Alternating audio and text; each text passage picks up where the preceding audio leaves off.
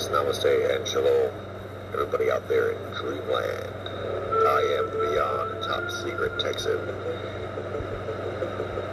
Join me on my podcast, the Beyond Top Secret Texan podcast, where I explore the outer limits of human abilities, top secret military technologies, the reality of extraterrestrial Earth alliances, secret space wars, advanced cryptozoology, and all subjects of theosophic truth, esotericism, and the occult. The Beyond the Top Secret Texan podcast. Greetings, everybody out there in Dreamland. Namaste and shalom. Iron sharpens iron, and a friend sharpens a friend. Thank you all very much for tuning into another broadcast of the Beyond Top Secret Texan. I am your host, Beyond Top Secret Texan, broadcasting to you from the third coast, the coast with the most, the Gulf Coast of Texas. It's my pride and privilege to be doing so. Thank you, listeners, new and old, alike. Most sincerely, follow the social media if you haven't already to keep in touch with up-to-the-minute updates, notifications, and posts. You can find all of my links to Instagram, what have you, my website, podpage.com/Beyond Top Secret Texan, all of that. You can find the links to my YouTube and my Twitter and merch store and the different platforms for my podcast, all through Linktree/Beyond Top Secret Texan. That's Linktree/Beyond Top Secret Texan, all lowercase, all one word. Linktree/Beyond Top Secret Texan. Moving right along to the episode because we have a lot to talk about, and I want to try to do this as fast as possible. Really, just to get a taste out of my mouth. But really, it's we're going to be reviewing and discussing Nope. Nope, the UFO film that just came out today. And basically, we're going to be reviewing it.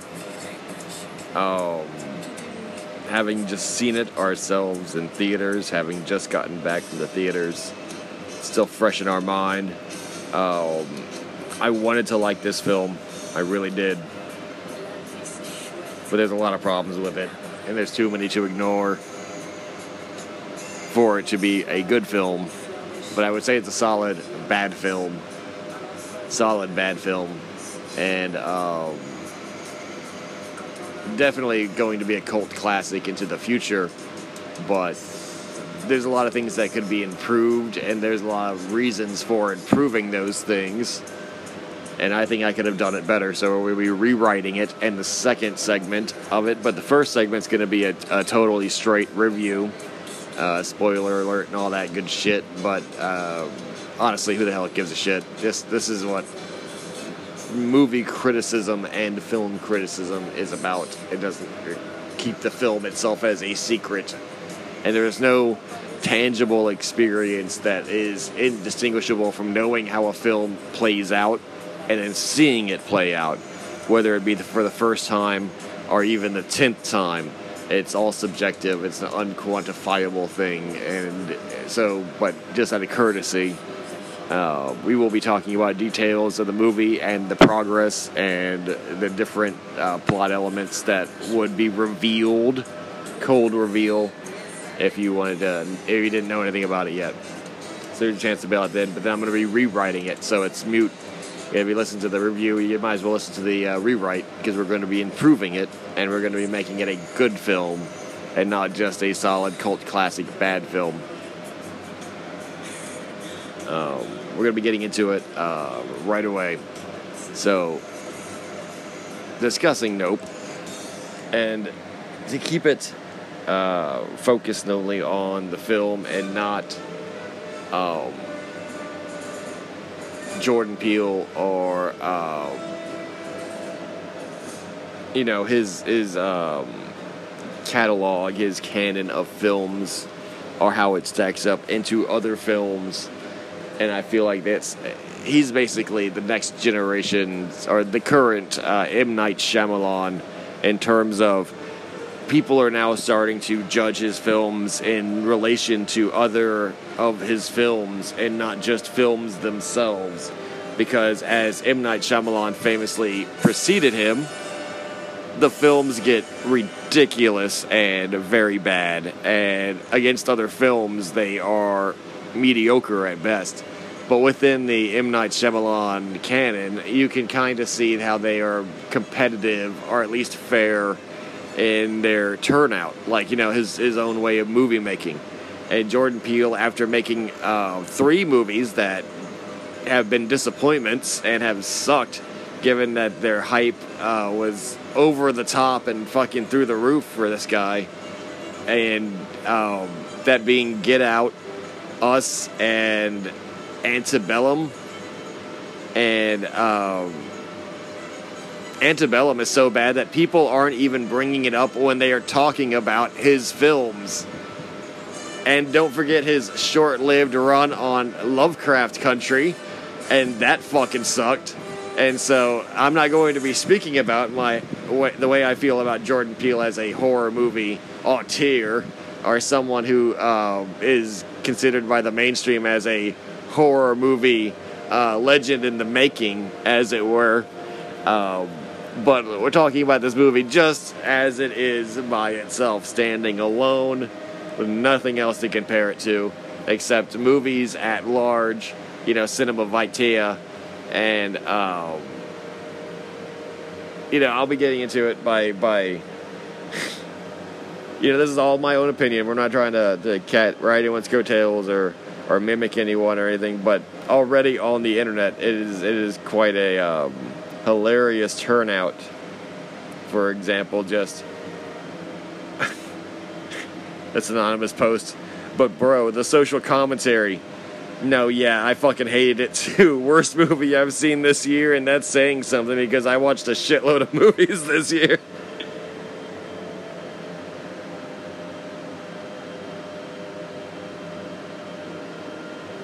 Very slow burn.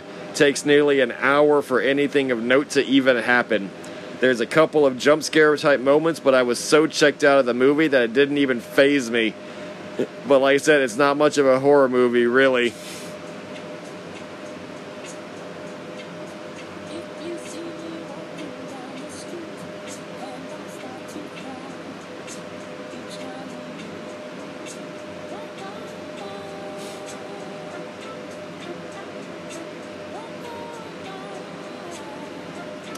Okay, so let's get this out of the way real quick.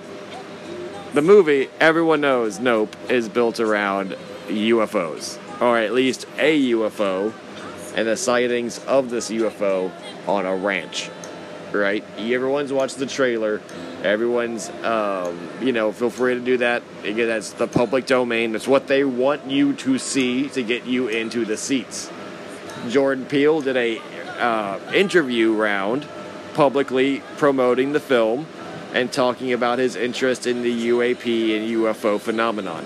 I wanted to like this movie because if it was good, it would help out the UFO and UAP phenomenon and the research and the people who research it. A rising tide carries all ships.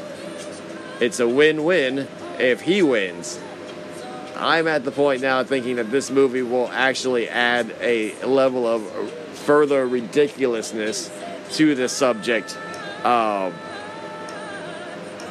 because it tried to handle so many things that it barely covered on as many things as it was trying to handle, that nothing made really any sense, and that its ultimate reveal just seems to be a cop-out, really. Instead of having to answer any questions or provide any real imagination to the issue, they did think outside the box, but in a very limiting way. And I know that's paradoxical to think about when you're like, oh, as a movie director, you're trying to create a horror movie with a original or innovative take on a classic subject or a well-known subject.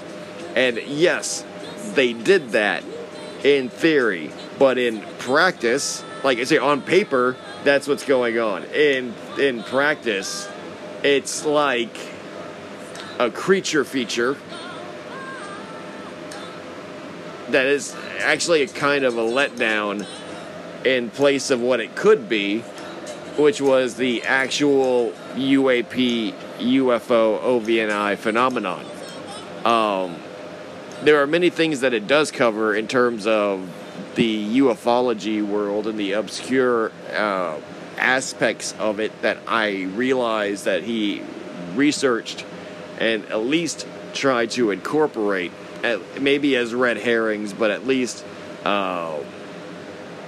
a type of connectivity attempt that would, it's admirable. And I understand that movies are edited by outsiders, and that this was a movie for his audience, which, yes, I get it.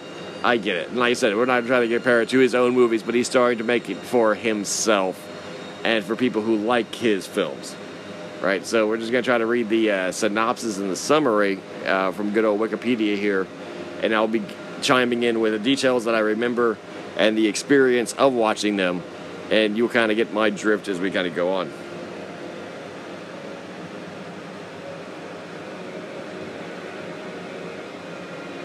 I kind of have to remember the sequence of events as I read out the summary and how it felt. It's basically Daniela Kaluuya is OJ, Keke Palmer is his sister, Emerald or Emma, Stephen Wan is Jupiter, Barbie Ferreira is his wife, I believe, even though she's a very bit character. The casting list, the big names are actually kind of bit.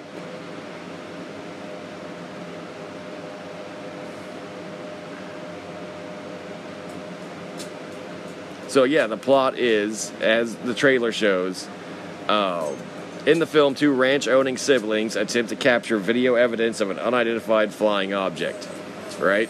It's just that straightforward and simple, as a premise, right? As a premise. And all the trailers show that, and all the synopsis, and Jordan Peele was talking about it, and how the phenomenon has started his excitement for the subject, and that it was a really important revelation, and that more people should be interested in thinking about it, and more films should be made about it, etc. Think about that as we get into the synopsis and how he actually handled it. The film cold starts, by the way. This film fucking cold starts in 1998 on a fucking soundstage where a chimpanzee named Gordy is attacking the actors and crew and audience on a soundstage for a sitcom. Gordy's home. The show's youngest actor, Ricky Joopy Park, the Asian boy, hides and witnesses. Is basically hiding under a table with like a cloth tabletop on it, like a tablecloth. So he's obscured, but he can see out. Classic child witnessing brutality, but obscured, kind of like from like his hiding spot, right? And yeah, you are hearing in complete Dolby surround sound, THX with 1138, whatever the fuck they got nowadays, IMAX experience, by the way. I saw this in IMAX. Vicious chip mauling sounds, and like gasps, and like bloody, like, struggles and shit like that, and screams of terror, and the sound was great. I'm not gonna say the sound, it was loud as fuck. It was louder than Jurassic Park. It was louder than fucking Godzilla, 2019. It was loud. It was a loud fucking movie. And so this is absolutely, like, just brutal when you see it, right? The show's youngest actor, Ricky Joopy Park, hides and witnesses the brutal ordeal that Gordy is unusually friendly to Joopy before authorities shoot Gordy down. Okay, that's written that way. Doesn't happen that way visually. It cuts off when the chimpanzee's, like, stops mauling one of the women and, like, sits down, and Gordy sees, like, the blood on its face and hands, and it's, like, hitting a shoe. And there's a shoe, and the shoe is standing up like a glitch in the Matrix on the floor with, like, one drop of blood on it. And it's, like, to show that this is like an act of God. Like, this is a glitch in the fucking Matrix. This had to have been some kind of, like, supernatural event, because this shoe is standing vertically on itself throughout the whole, like, mass chimp murder, right? And it's a mass fucking chimp murder. You know, it's like what it is, just right in front of you. And they don't show because they're pussies.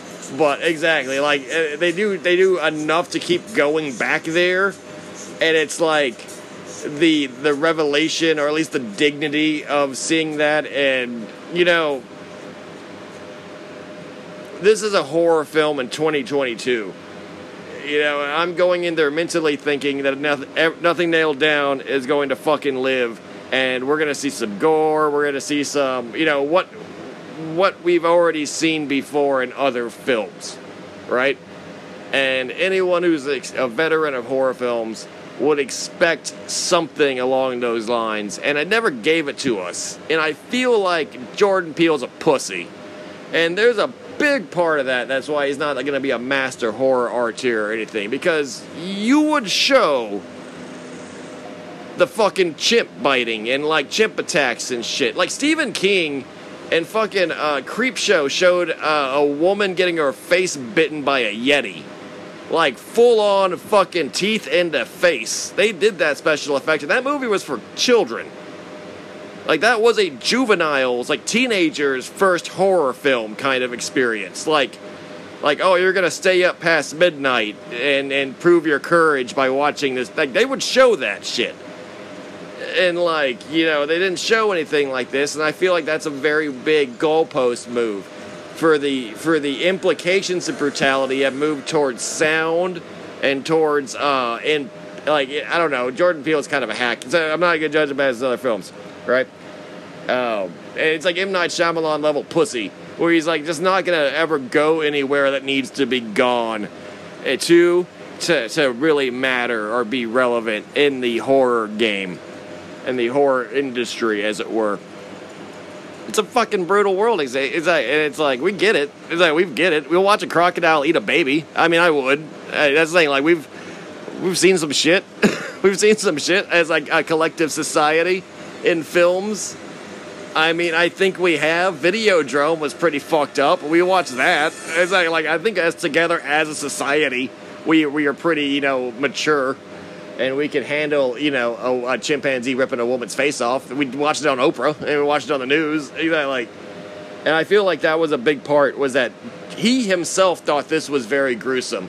And it makes no fucking sense as a movie in itself for the first half of the film, because it's never properly used, and it's revisited 3 times for an extended period of time each, not just as quick flashbacks, but as, like, a real serious, like, meditation on, like, social commentary and, like, the Hollywood industry with, like, nature and violence and terror and, like, trauma and life and death and, like, you know, it's heavy, but it's, like, weird that it's within a movie as a motivation for a side character in a film for only the first half. And, like, it tries to say, like, it's not the opening act. It's like a fucking weird, like, side movie. It's a movie within a movie, basically. It's like a short film within that film.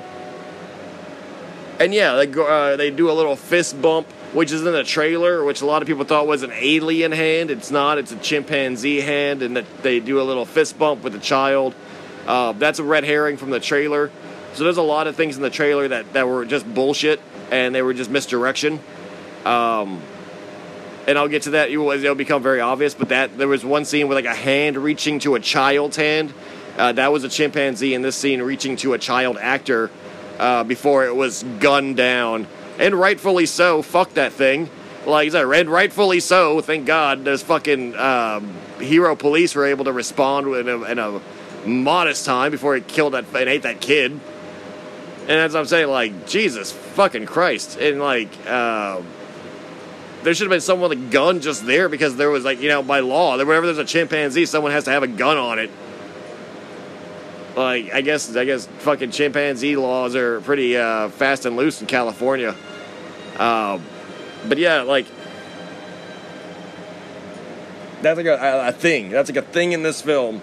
And if you watch it, you would immediately know that, one, it doesn't go anywhere, and two, they were really fucking proud of this chimpanzee attack thing. Like, he was like, oh my god, people are gonna love this. This is like so fucking edgy. And you're like, okay. So yeah, go back to the present day, right?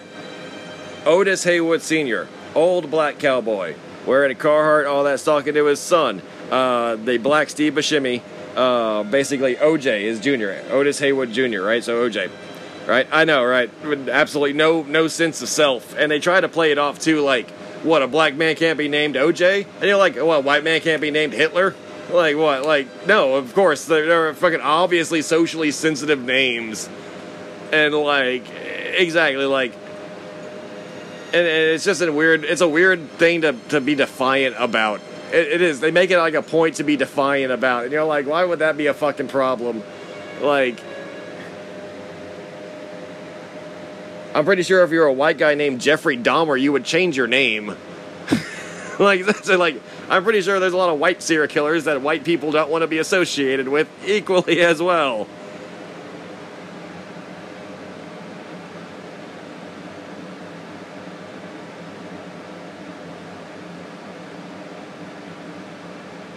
But yeah, anyway, this is written in a weird way to give it a lot more depth than it was. No, so this is how the film plays out. You're just sitting there watching them, and they're just bullshitting about getting a job and things looking all right and being able to keep the ranch and all that to the future. And then shit starts raining from the sky. See, the Wikipedia says, Otis Sr. is killed by mysterious debris falling from the sky. No, shit starts falling from the sky, and they like kind of look at it, and then a fucking nickel kills him. A nickel pops him right in the fucking skull, knocks his eye out. And they go to the hospital, and they apparently give back the nickel. They give the son the nickel, and he puts it in, like, in his room, and it's like a bag with the fucking nickel that killed his father. And, like, that's the scene. And so then you go to the next scene, and he's at a movie scene. He's in a movie studio, and they're doing some commercial or some shit, and he's like shy, and he's like, you know, still grieving and recovering from the death of his fucking father or whatever. And he's all like, oh, I gotta do my job, but I can't do my job because I suck at it, and I'm getting all defensive, and I think I'm surrounded by white people, basically, and they don't get me. And then his sister runs in really late, and his sister does his job for him, which is just introducing the fucking company. All he had to do was like, hey, these are horses, these are real animals, they can hurt you, don't fuck with them, don't do anything I don't tell you to, I'm in charge of the horses, you know, you gotta listen to me. As long as the horses are here, I'm in charge of the horses. And not, like, get bullied to the point where the horse kicks a woman, and then, yeah, he gets fired. They get fucking fired. And now they have no job, and they're going under. The ranch is going to get, like, fucking bought out from, or sold out from under them or something, and they need money. So, the black guy, Otis, they're all black. It's like the fucking black guy. The black guy in the film, Otis, no, they're all black. No, they're not. They're just the two black people in the film. Everyone else is white or Asian or Mexican, which is weird. Don't get me started on that one. Don't get me started on this. And so, yeah, the fucking Rainbow Coalition. And then OJ is selling horses. He's selling his show horses. These are apparently the best show horses and, like, stunt horses that Hollywood has. And they have a resume that includes working for, like, literally since the first fucking guy in Hollywood, or in movies. They can trace their career in Hollywood back to literally the first ever motion picture called The Horse in Motion. And they make a point of that they were the great descendants of the first ever filmed human being in a movie called The Horse in Motion. And they owned the horse, and they were from the Bahamas. And they made a big point of describing this, right? Because the idea is that you know, it's very much like the Old West and this kind of like, oh, don't you remember cowboys were black? And you're like, yeah, because, you know, it wasn't that great of a job. You know, like, it's like cotton picking. You like, all the cotton pickers were black, you're right. Like, or Mexican. And when most of the cowboys were black or Mexican. It wasn't that great of a job. And then, yeah, you know, like, they try to make it like they're royalty, like, we was kings. And it's basically the we was kings meme. Basically, that they used to be like the shit in Hollywood back when everyone had horses in their movies, but no one puts horses in movies no more.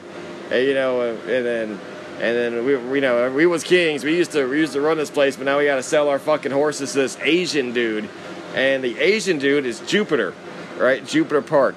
So he's the guy from the fucking monkey scene. He's the little Chinese kid from when the monkey attacked and killed everybody. I don't know why that's fucking important. Like I said, and it is, and it's a big fucking deal, but this is so the Asian guy, he's like going up to sell his horse, and his sister, who's extremely annoying, and just a terrible actress, it's not the character herself, it's just the performance, and it makes you just fucking want to smack the shit out of this bitch, because she's just so awkward, and like, just loud and dumb. And it's not even like a racial thing at that point. She's just like a loud, dumb bitch. And like, it's just a big point of it. Like, she's just fucking barely there just to be a loud, dumb bitch. And she goes in there, and while these two gentlemen are doing business, right? OJ's like, okay, I'm going to try to buy back these horses. You know, we can get a deal going. Maybe I can just like, you know, loan you the horses. He doesn't know yet what's really going on with the horses, right? And he's like, I want to see them, I want to take care of them, maybe you can hire me on as like your horse guy, you know, like we can team up kind of thing. But before he can really even get those words out of his mouth, his big mouth fucking sister is just opening a trap, just yap, and she's talking about all the memorabilia around the guy's office. And he used to be on TV in the 90s, right? He's a little fucking Asian kid. And for some reason, now granted, for some fucking reason, this Asian guy has a secret room in his office that's a museum and a shrine to the monkey attack.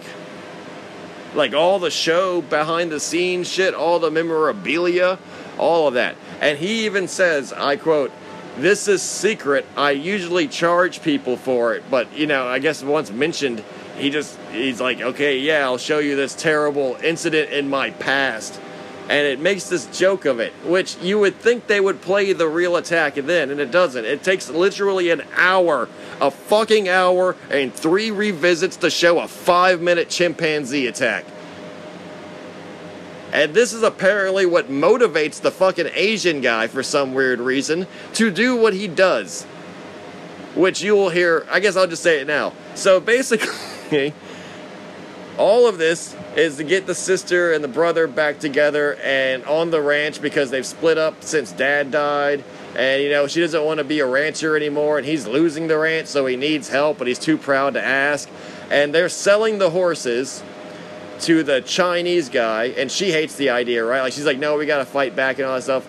And, you know, and even then she just wants to leave. She doesn't even give a shit, really. She's just like, whatever, that's like your business. You know, it sucks that that's happening, but, like, you know, you fucked it up. And the Asian guy is feeding horses to the UFO. I say that because around this time, the scene actually happens where it's literally the first night the sister is sleeping back over at the ranch, right? It's the first night she's there. She's going to leave the next day. The guy, OJ's like, oh, there's a horse. It's freaking the fuck out. I got to go over there and see what's going on. And he goes over there, and from where he lives on his ranch, he can look down a valley and see the fucking Asian guy's theme park or whatever. It's like a old west theme park carnival type thing, right? And that doesn't make a lot of fucking sense either. Why this Chinese fucking kid wants to do this theme park thing because a monkey attacked a fucking woman that he worked with when he was like 9. I don't know. So anyway, he's looking down there, and there's a horse, you know, being taken out by the Chinese guy, and it's his fucking horse, right? He's like, oh man, that's my horse that I sold. and the shadow runs out to go. It's like spooked because the UFO comes down and takes the horse, right? And he's all like, "Oh shit," like that's a UFO. So we think, and thus Jupiter Park is implicated in this as well. Like immediately now something's going on with him. He knows about the UFO. He's been feeding fucking horses to it. I don't know how this is news because the guy lives literally within eyesight of him in a fucking valley, right? And the Chinese guy even says, every night for the last 6 months or something, or like there's 6 weeks or some fucking 3 months or whatever, something, right? He says every weekend or every whatever, his family's been witness to this phenomenon, that he has basically got it down like clockwork, and that's a big part of the fucking movie itself, that big scene. But this is all within the first, getting to it. After they see this shit, the sister decides to film the UFO, and this is where the plot comes, from the trailer, so that they can get money by being the first people to ever get a video of a UFO, which is total bullshit. There are thousands of videos of UFOs, and no one's ever gotten a fucking dime for it. But they were like, yeah, there's a contest, and it's like $500,000 for clear, undisputable, real proof of a UFO, right? And here where all the shenanigans begin, because they go to get camera equipment at fucking Fry's Electronics. It's like Best Buy in California. If you don't have a Fry's Electronics, it's like a big city thing, all right? And if you don't live in America or just don't give a shit, Fry's sucks. And it's a retail store. So they go to a box store, right? They don't even buy it online. They just go to a fucking box store, like Boomers, and they just go buy this shit, department store prices. And the guy that's ringing them up is this smart-ass guy who talks all this shit to them about if they're smart enough to rig all this shit up, right? And he's just talking shit to him, and it does kind of feel like it's a little racist. I thought this was going to be a big point to call out racism or something. No, they end up recruiting this guy and getting his help.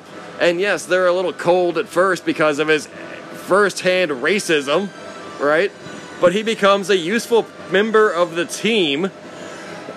He's a Mexican guy named Angel with blonde hair, dyed blonde hair. Very California, and he is the tech guy. He becomes the nerd tech guy / the third guy of the group, and he believes in aliens and is believing them, and is all on board, right? He's all ready to go get this motherfucking alien. And that night, when they get everything set up, that night they see the UFO again. Shit gets real. They get all fucking spooked out. Another UFO type close encounter incident. The camera system fucks up mysteriously, but now everyone's hooked. And this goes into the third day, right?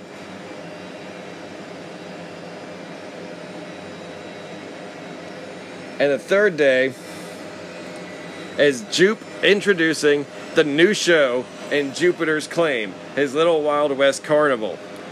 Okay, he's planning to use a horse as bait, and he's got a horse in a glass fish tank.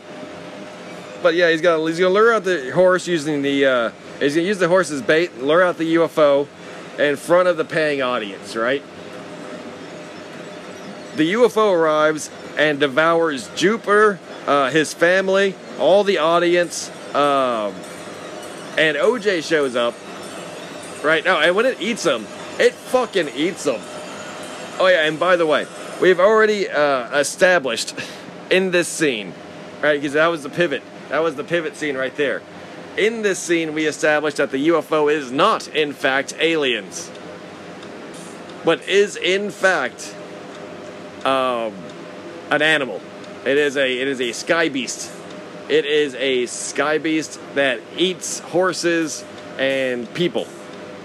And it is not a UFO. It is not a ship. It is not a craft. It is not piloted by aliens. It is not an alien itself. It is a monster. That is about as far into detail as we ever get, because there is no science guy or UFO person or lore exposition guy from this point on or prior to it. What we get is the reveal as the people are swallowed down a throat and devoured as they scream, being dissolved by stomach acid. Now, this scene was actually very good, and this scene only is the reason why I gave it 2 out of 5 stars, because it is fucking rad to hear at least 40 people's screams.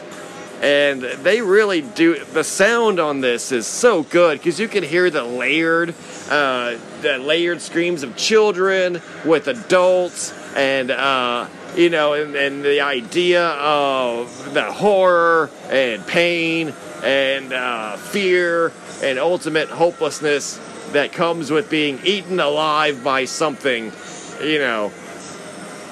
And it's absolutely the best scene in the movie.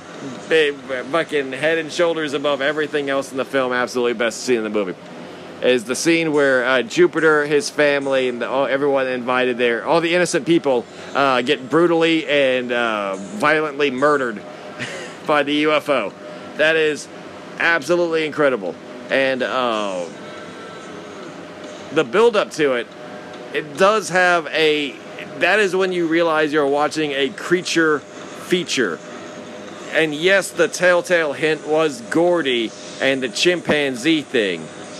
But you are not dealing with technology, you are not dealing with sci-fi, you are dealing with a creature feature and the logic therein, especially from this point forward. And this is where it becomes fucking Jaws. This is where it becomes Lake Placid. This is where it becomes a pretty solid cult classic creature feature, right? And before, it really did kind of toe the line with maybe a Close Encounters of a Third Kind, maybe a Fire in the Sky type film. Maybe there was a lot of potential for it. Maybe a sudden reveal at the end about where everyone's been taken, where everyone's going, etc. Maybe a way of reinventing a classic alien species or creating an entirely new one.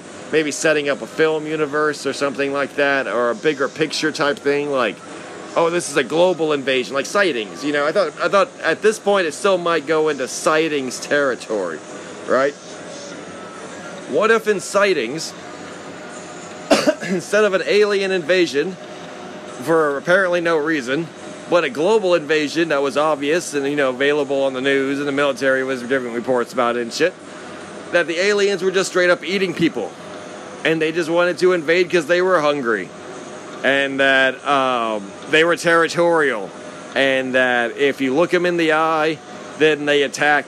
And that's what does it. And if you treat them like a wild horse, or if you treat them like a predator, like you would anything else, like with territory or dominance or whatever, and if it has a quote-unquote spirit, then it can be quote-unquote broken.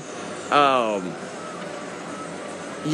what the movie becomes. Because Jordan Peele is not intelligent enough to write about fucking UFOs, about the real history of abductions, or to treat it with any kind of realistic humanity.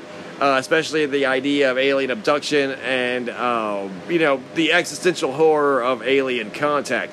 No, he has to basically devolve it into,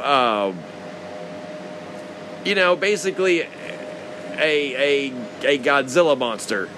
Nothing different than a big crocodile or a flying stingray that eats people, or, a blob, from the movie Blob. A blob from the movie Blob.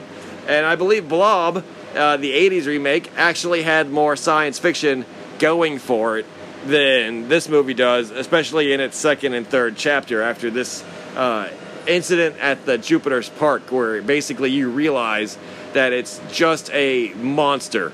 It is not a extraterrestrial. It is not an intelligent being. It doesn't have any motivations outside the fact that it gets hungry and fucking eats horses and people too. It loves them. It loves nomming on them. And it can't get enough. Except, there's a brilliant scene after this. And this whole plays out, by the way. This whole thing plays out in this one epic long scene where OJ discovers that the camp has been fucking, devoured. It's completely empty. Shit's, hit the fan. He goes and finds his horse. His horse gets taken. Basically, I don't know if his horse is taken then or not. No, I think he keeps it until the end of the film. But basically, there's like a close call with the horse. He then makes it back. He makes it back to his house. The UFO has attacked the house. The UFO is attacking the people in the house, his sister and Angel. And Angel is there, seeing it firsthand. The sister, they're all hiding. And it rains blood on them. So the UFO is sitting over the house, raining blood on them. Just raining body parts and all the bullshit that was in their pockets, like keys and change and like the odd shoe and like bits of wood and whatever it sucked up, right? Rocks and shit. And it's implied that this is an intelligent action from a bestial creature, so it is like it's pissing on them. I think it's like implied that it's just pissing on them or like taking a shit on them. And this is what it shits out. It's like goo and like body fluid and like belt buckles, and teeth fillings and like hair.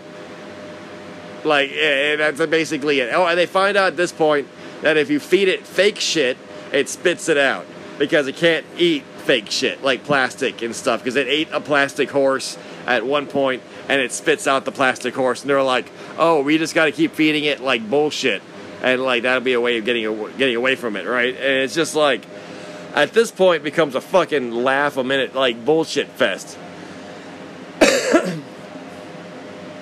There's a scene in this scene, right? So there's a scene within a scene. This overall larger scene of the UFO raining fucking blood on his house, right? With his sister and a friend on the inside. He is driving a van up to it, right? It's the old Fry's Electronics van that Angel let him borrow. So he's driving this van up to it. He sees the thing raining blood. It spits out the plastic horse that they fed him earlier. It's a life-size plastic horse. And it flies through the windshield, right? Motherfucker opens the car door, looks up at it, closes it, says the classic line, nope. Then it's shown, jump cuts to the morning after, and this motherfucker asleep in the van. Asleep in the van. At one point, they want us to believe that this guy fell asleep with a UFO raining blood down on his house while his sister and just like some random guy they met were in mortal jeopardy mere feet, like 30 feet away from him. And his vehicle had already been like near destroyed, totaled by the fucking horse, the fake horse, and it was like raining. So, I mean, pretty sure the car was pretty wet on the inside, from the giant hole in the windshield caused by the flying horse. And then he goes to sleep. So we're led to believe that this wasn't scary enough to keep him awake for a night. For at least a night. Not seeing 40 human beings and hearing their collective screams, by the way, from where he was standing. The UFO flies over his head and you hear 40 human screams in pure agony fly over his head. And then he goes to sleep later that night with the same UFO over his house, pissing blood on it. This is where it becomes a laugh a minute, and it's very difficult to keep remembering just how many dumb fucking things there were. And it was like every single minute there was something fucking stupid. And it was just like, at one point, remember, this already happened, right? This already happened. They need to call somebody to get this filmed, because their overall mission hasn't changed. They are gonna film this fucking UFO, not tell anyone about it because it's their secret. Remember, 40 human beings have died. within one night, right? And then and they were next door neighbors and shit. Kids, women, fucking innocent people. They're not telling anyone, and they're watching it on the news as a mystery. Like, we don't know where they happened. A flood got them or something. The government's covering it up. And they're like, okay, so who do we call to help us film this shit, right? Because we can't do it alone. I know, says the sister. Remember the first scene of the movie where we were in a commercial and we were on a studio and we got fired? That guy who was the director who fired us, let's call him and not tell him, hey, we have a UFO that just, took 40 people. And we have been trying to film it for money, and you can have some of the money and, all the credit if you come out and help us film it. And, it's a fucking legitimate UFO. There are witnesses here. You can turn on the news, see that 40 people have disappeared. On CNN they were talking about it or whatever. It's LA. I mean, that shit's pretty much gonna be a big deal. And it is. It is kind of treated like there's a police investigation and everything going on while they're doing this. And so it's kind of like one foot in the real world and one foot in completely fucking fantasy land. And so they get the director to get interested in it. Because they tell him it's the impossible shot. That's all they fucking say. They're like, hey, have you ever heard about the impossible shot? And the guy's like, yeah, it's impossible. And on the OSC, here's the actual actor's voice who plays the director. And they try to play it off like he's got cancer, or he's sickly, or he's an artist or something, and he wears these black robes, like a skirt, like a man skirt. But it's like a thing like a Middle Eastern woman wears. It's fucking weird. And they never really talk about it. He just fucking shows up, and then they're like, yeah, whatever. And it's like, you showed up to a ranch wearing a fucking skirt, and not one person says anything about it. Okay. And he's got this camera, and it's and never before was mentioned, by the way, that they had a fucking camera that could work without electricity. He's got this IMAX super badass old school camera that he brings for the impossible shot. And it's never mentioned who this guy fucking is, what he's ever done in the past, besides the connection that he was literally the last director they worked with. And the sister had his phone number. That's it. That's fucking it. That's his connection to this story. Is that this raspy-voiced motherfucker who's got an obsession with getting the best film ever and going down in history as the greatest director, and he's got this amazing camera that can work under any physical condition, and that works perfectly with the UFO and all this. And at the very end of his little part in the movie, when he helps him set up the camera, because he's like Quinn, he goes crazy and gets obsessed and sacrifices himself so that he can record being eaten by the fucking monster. And it's implied that maybe he doesn't have a lot longer to live because it looks like he's got cancer, to be honest. And if that was a part, they cut that out. Because they never say anything. They just say oh yeah. He just says, oh, by the way, we don't deserve the impossible. And then he runs towards the UFO with his camera. His old-timey camera. And then he gets eaten by the UFO and dies. That's basically it. And the camera gets taken too and never spit back out. There's nothing ever happens with this fucking camera again. The camera and him are gone. They are out of the movie. Right? So I'm fucking telling it like it is. He just shows up, and for 10 minutes they're like, oh, this guy's badass. He's got this badass camera. He's gonna totally help us. He's hardcore. And then he just dies, and he gives up his life. Before this happens, there's even more random bullshit that happens, in which a TMZ reporter shows up in a fucking motorcycle and the camera, like a GoPro and shit. And he's like, oh yeah, I'm here to record.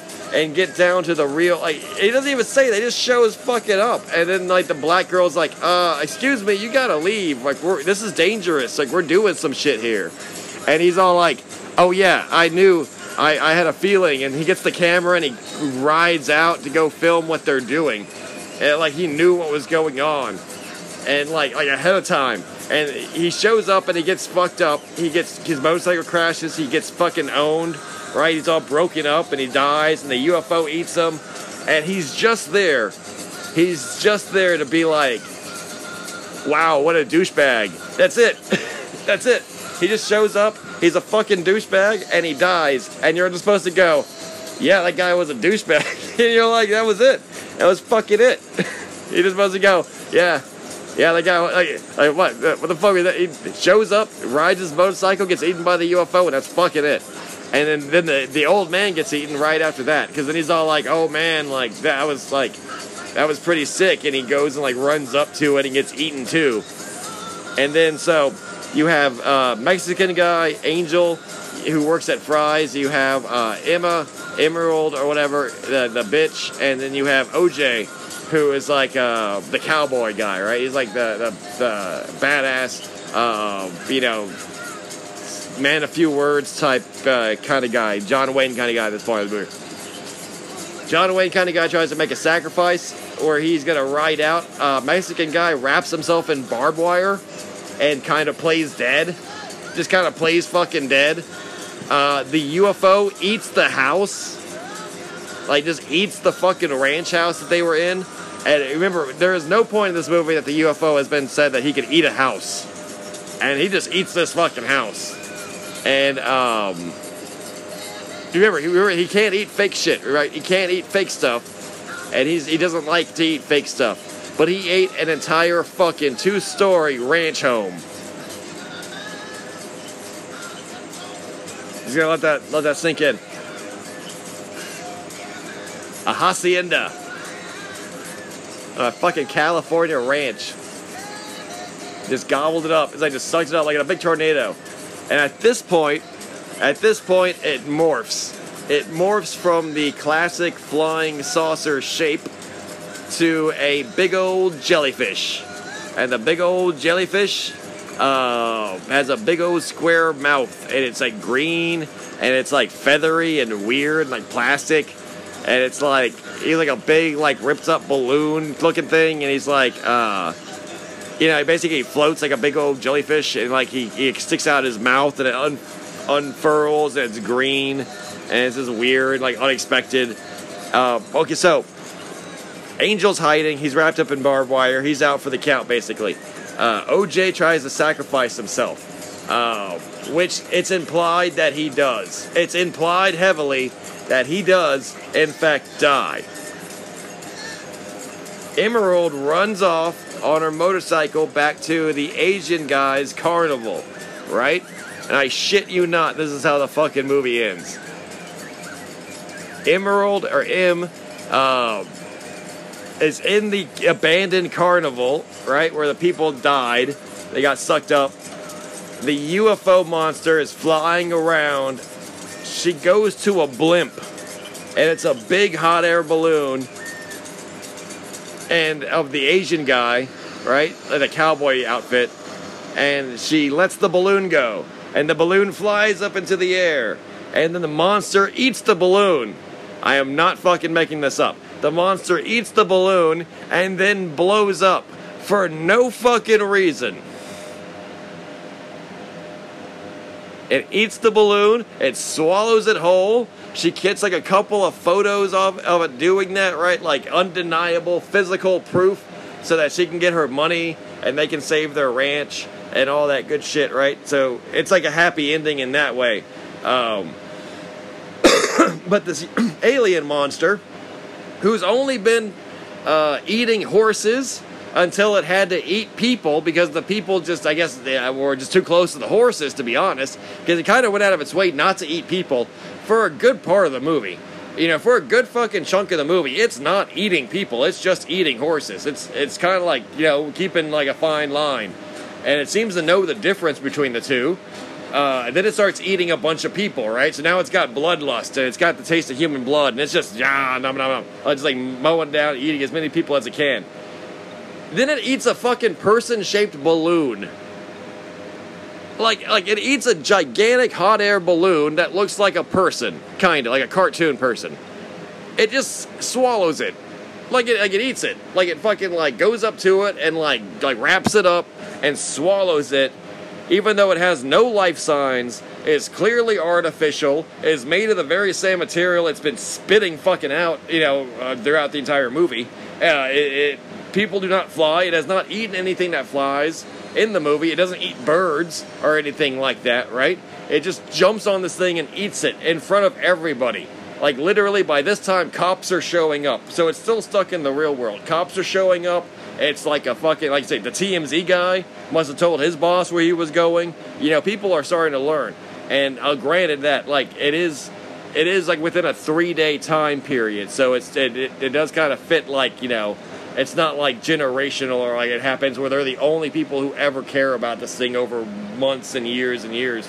But, like, the alien, after eating the balloon, blows up. Just fucking blows up. Just done. Just dead. And it blows up and it becomes a cloud. Like the body looks like a cloud. And it becomes a cloud and floats off. But luckily she's got the picture, although we won't have any definitive evidence to prove that I think nearly 50 fucking people and 30 horses were killed. No, it's more like 10 horses.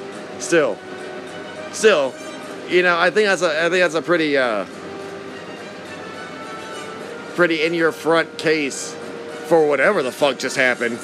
Let alone to leave it off of this bullshit where it's like a 50-50 type thing, right? Like they'll always know the truth. Oh, and at the end of it, throughout all the rubble and the smog and the mist and the clouds and all that shit, OJ comes back on the horse that he was riding, Lucky. And he comes back on this horse, and he looks at his sister, and they smile and nod, and then they're like, yeah, we did it. We survived. We lived. The end. Finn. That's fucking Nope. He's like, that's it. That's the fucking movie. 2 out of 5 stars. Absolutely ridiculous. It'll be a cult classic because it doesn't need to be good, and it's got some really cool shit in there. So it'll always be oddly okay to watch, especially in groups. I think it'll be a good party movie or a good hey, show your friends type thing, the way Cloverfield kind of is. But just like when Cloverfield came out, I was also very disappointed, and I hated it, and I thought it sucked. Which, same thing goes to this film. I hated it, very disappointed in it, thought it sucked. And there were many scenes in that film, especially the monkey scene, Gordy, the scene where they're sucked up into the UFO at Jupiter Park, and the ending scenes, that I felt nothing. I felt fucking nothing. And that should never happen when I'm watching a movie. I felt nothing. I wasn't scared, I wasn't interested, I wasn't even amused. I was just fucking going through the motions. And that's what I think a lot of Jordan Peele movies are, just going through the motions. And now I think it's pretty fucking certain that it's just movies for his own power fantasies and his own fantasy fan base. And he's not making good films, but he's making his films that are definitively his. But who the hell cares? Because who the hell does he think he is? And that's why I give it 2 out of 5 stars. It was an absolutely mediocre UFO film / alien horror, which is a genre in itself. And it constantly wanted to be a creature feature, and it constantly wanted to be a monster movie. And it didn't have the balls just to say what it was and try to jump on the UFO bandwagon. But it's like if,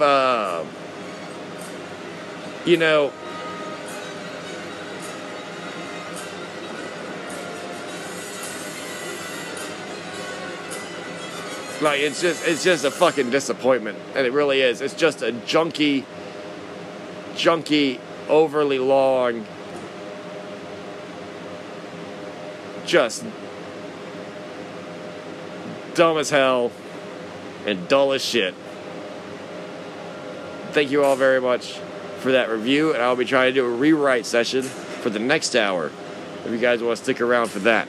Well, I'll be trying to improve it using the pieces that they gave me. Can I polish this turd? Can I fix this shit heap lemon? You know I can. Next hour will be me rewriting and fixing Nope.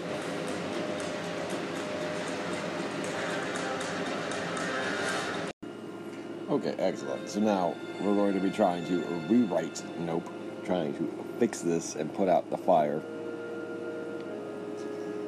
or at least profit by sweeping up the pyre.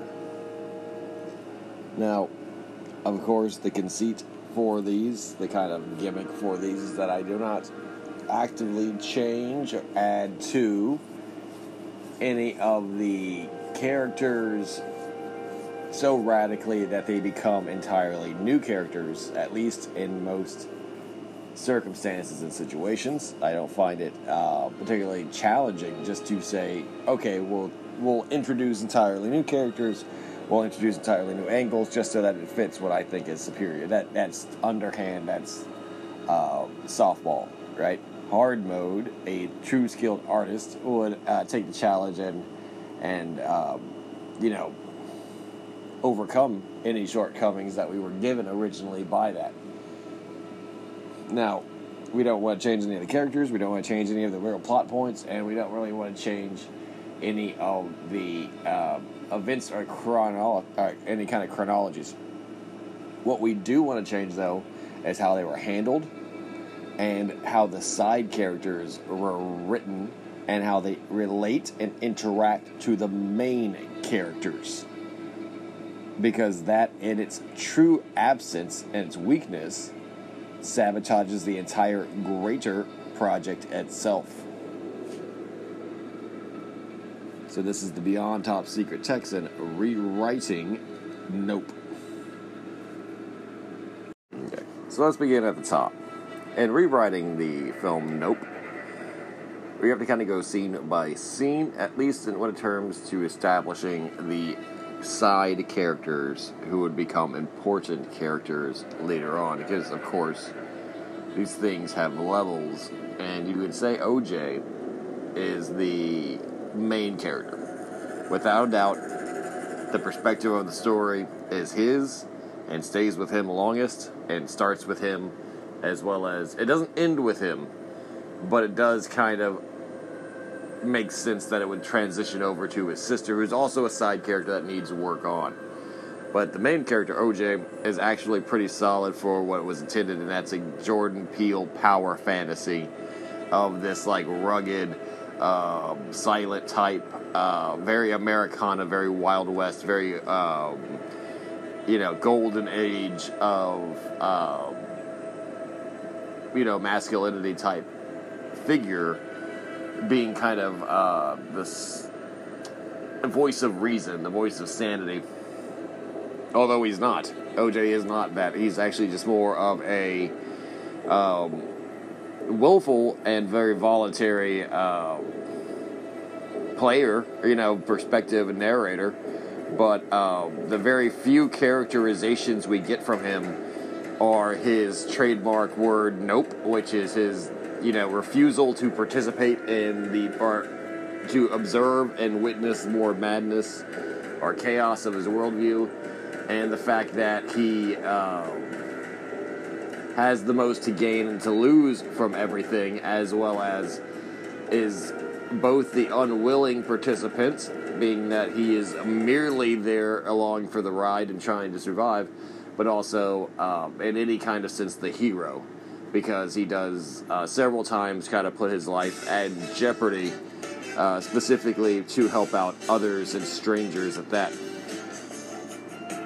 Now, the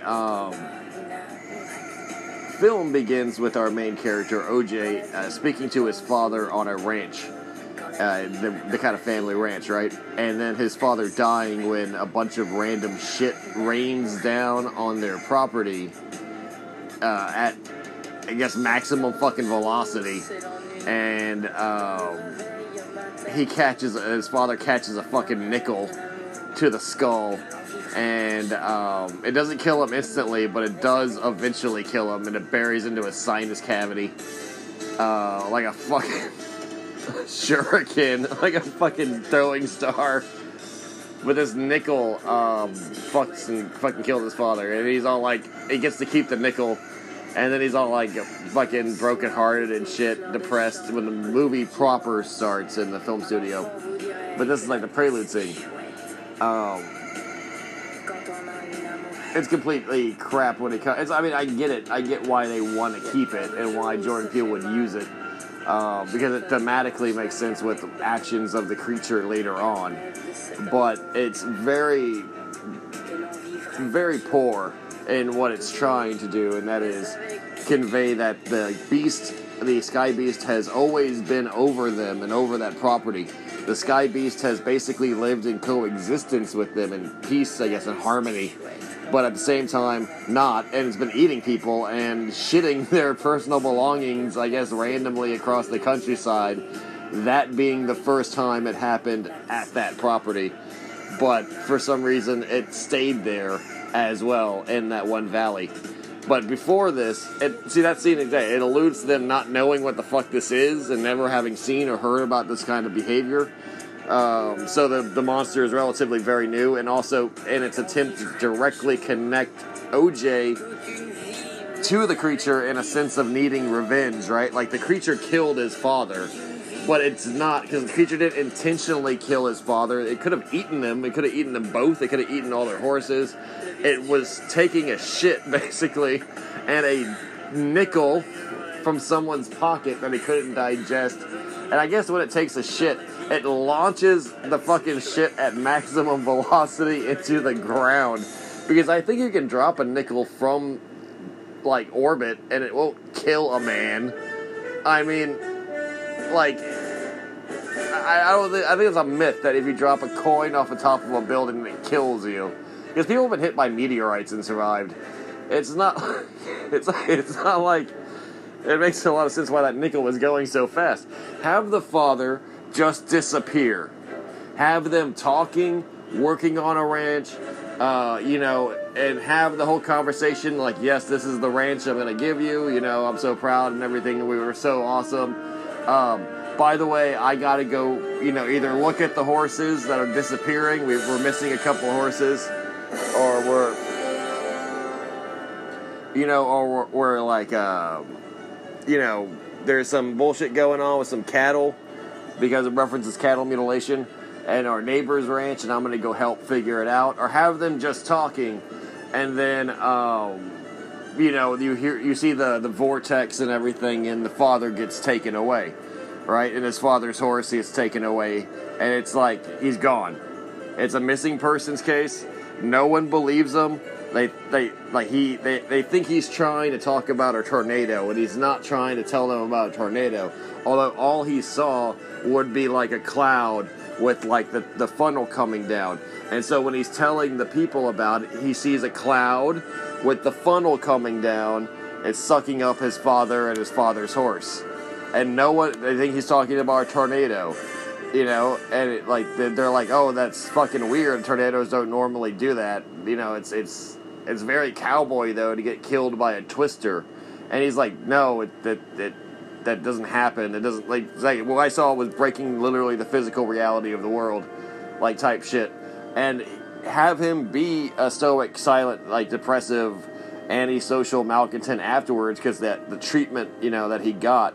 But also, have it not be where he has to introduce himself and his family at every job. Have it where he's only surviving based on the reputation of his father. And next scene is when it jump cuts to him in a movie studio, it's not him being a fish out of water without his sister there to pull the weight and be the salesman, the people person of the operation.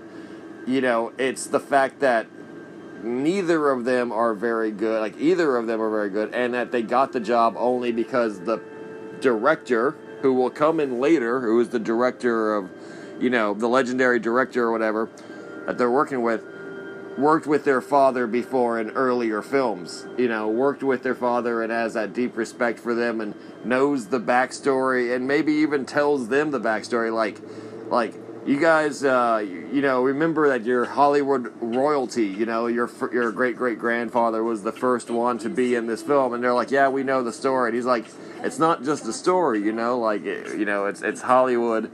It needs to be respected, and have him be like that. That simple alteration could have paid off and fucking huge dividends. The VIG would have been amazing when the director would then come back to help him by, you know, working for free, because he not only respected them but their entire family and this ranch, but also to get the impossible shot because it was connected to the father who he worked with. And there was this idea that everyone working with them had that connection to the original victim of the movie, who would also have been that kind of like legacy figure. The director could have even expressed the fact that he's tired and he's retiring and this is his last movie, you know, and all that kind of stuff. So they're worried about who they're going to work with once everyone who they used to work with starts retiring. Right? The money problems aren't there yet, but they're on the horizon. And this is another thing about pacing in this film, is that the pacing is all fucking shot to hell. It doesn't make any sense. It's about as smooth as a triangular tire. You know, it is absolutely bullshit how they keep going from Gordy and fucking Jupiter's, or Jupy's, or whatever his name is, fucking flashback to the chimp attack, to the weird ass fucking way they tell OJ's story and his events and trials, the way they introduce the sister, like it's very rapid and it's quick and it's over 3 days, but they spend so much time about Jupiter and this fucking bullshit flashback that doesn't pay off because we never learn anything about them, nor do we give a shit about anything that they did or do. And it's supposed to be he's a bad guy, but we also don't know why he would be a bad guy. We're just kind of left there feeling nothing as things kind of just unfold in front of us, and because it's supposed to be a shocking reveal, but it's halfway through the film, it doesn't feel like it was deserved. It feels very much like if you put the twist of any M. Night Shyamalan movie halfway through the movie, how stupid that would actually have been. Like in The Sixth Sense, instead of waiting till the last literal 5 minutes of the film before the guy, you know, Bruce Willis finds out he's dead, like an hour into it, he's like, oh yeah, I'm dead. Now I'm Ghost Bruce Willis, and I have ghost powers, and I can do my ghost job. And then for an hour, it's just Ghost Bruce Willis, who's completely aware he's a ghost, and just doing, like, Scooby-Doo shit. You know, like, he knows no one can hear him and talk to him, so he's just kind of, like, walking around and hamming it up. Like, it would change the tone, which absolutely it does. It changes the tone from a UFO extraterrestrial mystery, you know, a mystery, to one of certainty and of a creature feature, like Jaws or Lake Placid. Because we know absolutely what Jaws is. There is no mystery as to what fucking Jaws is. Jaws is a shark. He's a great white shark. It's seen halfway through the movie explicitly eating a kid. That's what it does. It's what it looks like when it doesn't. It is absolutely what's going to keep happening unless you stop it. Which is what the fucking UFO is. It's just a flying shark. It literally resembles a stingray if it was flying around hoovering up people like they do crabs. And it really is that simple, that they take away the agency by making that reveal. Now, to keep the mystery going and everything, as well as increasing some of the tension and motivation and increasing the backstory behind Jupiter, since that's fucking apparently what we have to work with, because Jordan Peele made it so that this is like a third of the fucking film for no fucking reason, is this bullshit fucking Asian child actor and a time a chimpanzee mauled his co-stars and he watched, and that's fucking it. folks. He's like, that's fucking it, folks. That's it. And that's the motivation, I guess, that he has to feed horses to a UFO, and then eventually get himself and his family accidentally eaten by the UFO, completely unintentionally, of course. But that, I guess, so the way to fix that would be incoming. So the sister and the brother who have been working together, right? Who have been working together. They don't have to live together to work together. You know, that's a thing. People like siblings don't live together, but they can still have a connection to the past, especially since their father went missing. And she doesn't know what happened because she wasn't there. He does, and he's like, you don't believe me, do you? And she's all like, it's just, you know, it's hard to believe and type stuff. It's heartbreaking even to think about, but then you got this craziness on top of it, you know, and he's all like, I saw what I saw. He's like, yeah, you know, if you tell me you saw that, then you saw that, you know, like, that's how you know they're kind of like, she's on his side, right? Point is, they come in the opposite way in the film where she has all this static. She doesn't want to take the horse ranch. She doesn't like them. She didn't think they respected her. She's like a lesbian, musician, like actress type girl from the LA side, and they live in the country. And it's obvious she wants to leave all that behind. And she's like very selfish and very one-sided in that way. Like completely oblivious to anyone else's like reaction of her. And that's how she's introduced in the film, because she goes to Jupiter's office and she's like just asking dumb questions and fucking interrupting their business, and eventually gets Jupiter to tell the story of the monkey attack, Gory's attack. You don't have to add that. You can have her actually be competent, in talking about this. And then maybe the conflict occurs when Jupiter says something out of turn, like, "Oh, and thank you for the horses, that you're gonna give me and sell me and all that. It's a great deal." And then she's like, "What do you mean selling horses? I never told I was gonna sell a horse." And he's like, "Oh, I'm buying it from OJ." And OJ's like, "Well, they're my horses. I trained them. I live here." And he's like asserting the fact that after his father's death, as a sibling, he's taking over the ranch, he's taking over the horses, he's taking over the business. And that she thought they were either doing it equally or that she had, the business and stake and all that good stuff. And him being like, "No, like this is obviously all mine. Like, I'm the one out here working and everything." And then that being the conflict there. Not the fact that she has no business over there and doesn't want to be over there, but the fact that she just has a different idea for the business. And that, she's already making network moves that he's not going to, seeing eye to eye with. And this is just so early in the game, right? Like, she's really worried that they're not going to have a successful business moving into the 2020s, right? Because it's set in the current day. Moving into the 2020s, moving into the future. And he wants to keep it the way his father had it, back in the old days. But the movies don't work that way anymore.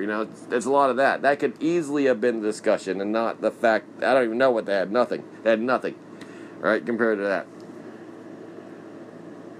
Another thing is the connection between Jupiter Park or Jupiter, his carnival, his family, and the Gordy thing, and the monkey attack. It's played like in this weird-ass juxtaposition way, where the park is thriving, it's super successful, people are genuinely very happy there, like working and visiting. He seems like a great guy. He has a lot of money and a lot of land and a lot of resources. His family looks very happy. He's got 3 sons. And they keep having him flash back to this chimp attack, which he keeps the memorabilia in his office, and which is fucking bizarre, right? Because they try to make it seem like it was the worst day of his life, but he never speaks about it or regards it in a serious tone. But they're trying to make it out to be like, you have no fucking clue if you were really there how terrifying and traumatizing this would be to a human being, especially a child, right? but yet it doesn't reflect in any way the fact that he's a charismatic, charming, Wild West entertainment entrepreneur. Like, it doesn't come across in any single fucking way. It's not even a cowboy show with the monkey in it. It's about, like, space or something. It makes no fucking sense on the face of it. But if you have to keep it, just have that be, a motivator for him thinking about his success, that this was some kind of providence, that this was some kind of higher power, that this was some kind of supernatural event, that yes, it was a chimp mauling, and he can speak about it detached and logically, like, they're highly dangerous animals, and you're working with them, and sometimes they, like Siegfried and Roy type, but he actually deep down thinks he was protected by God.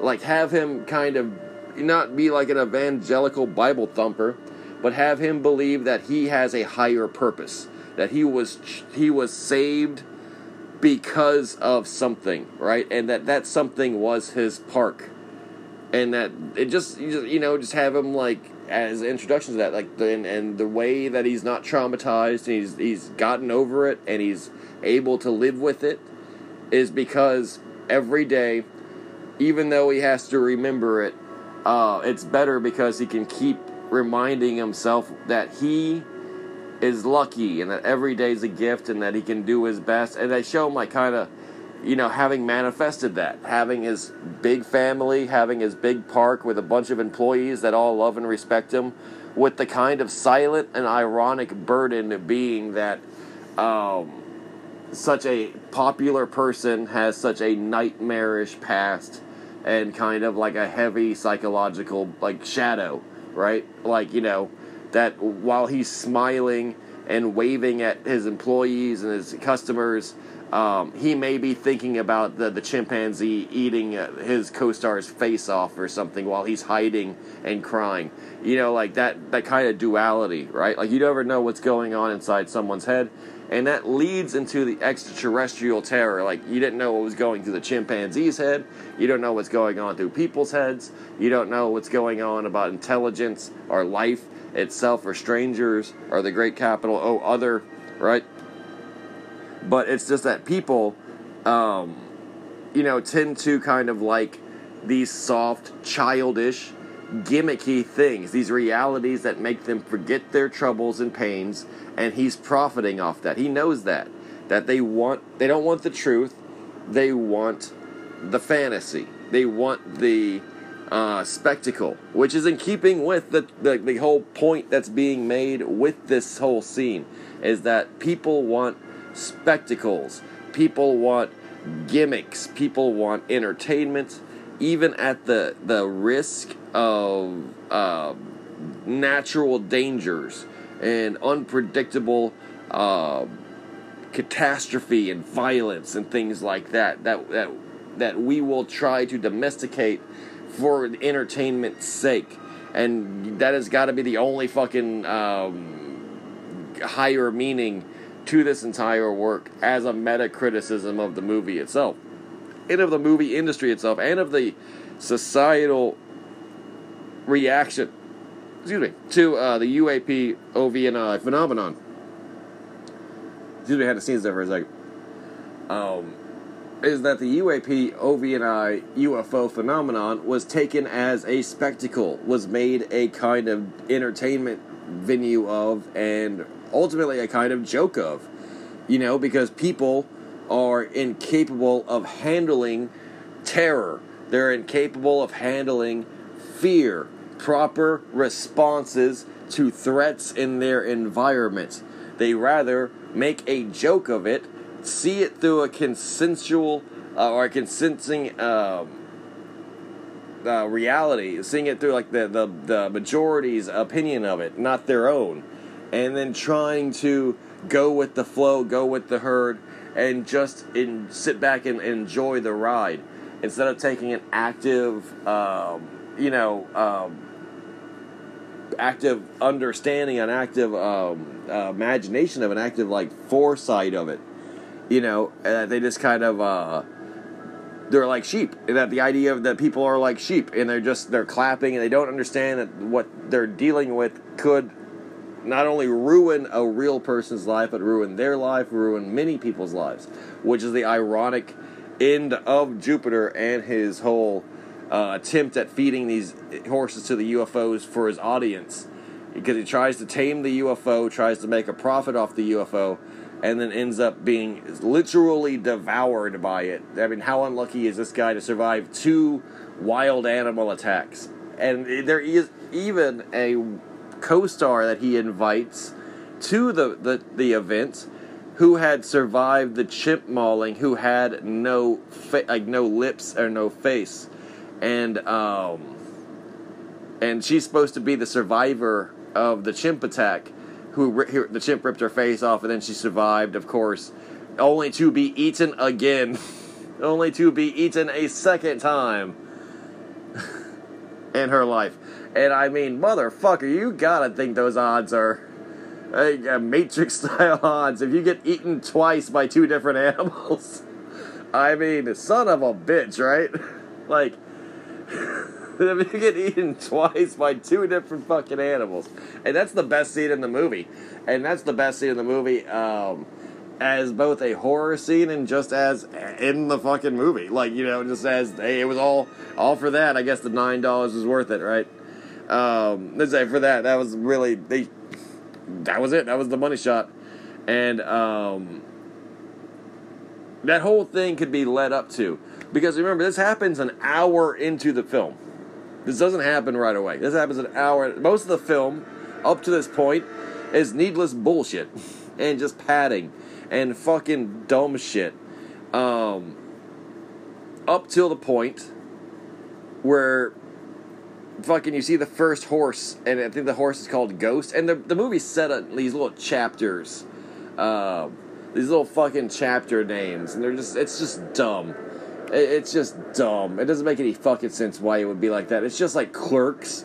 Clerks used Dante's Inferno because it actually meant that what you were seeing was like the symbolic modernization of Dante's representation of hell being like sales and service workers and like low-level minimum wage cashiers and shit like that in New Jersey.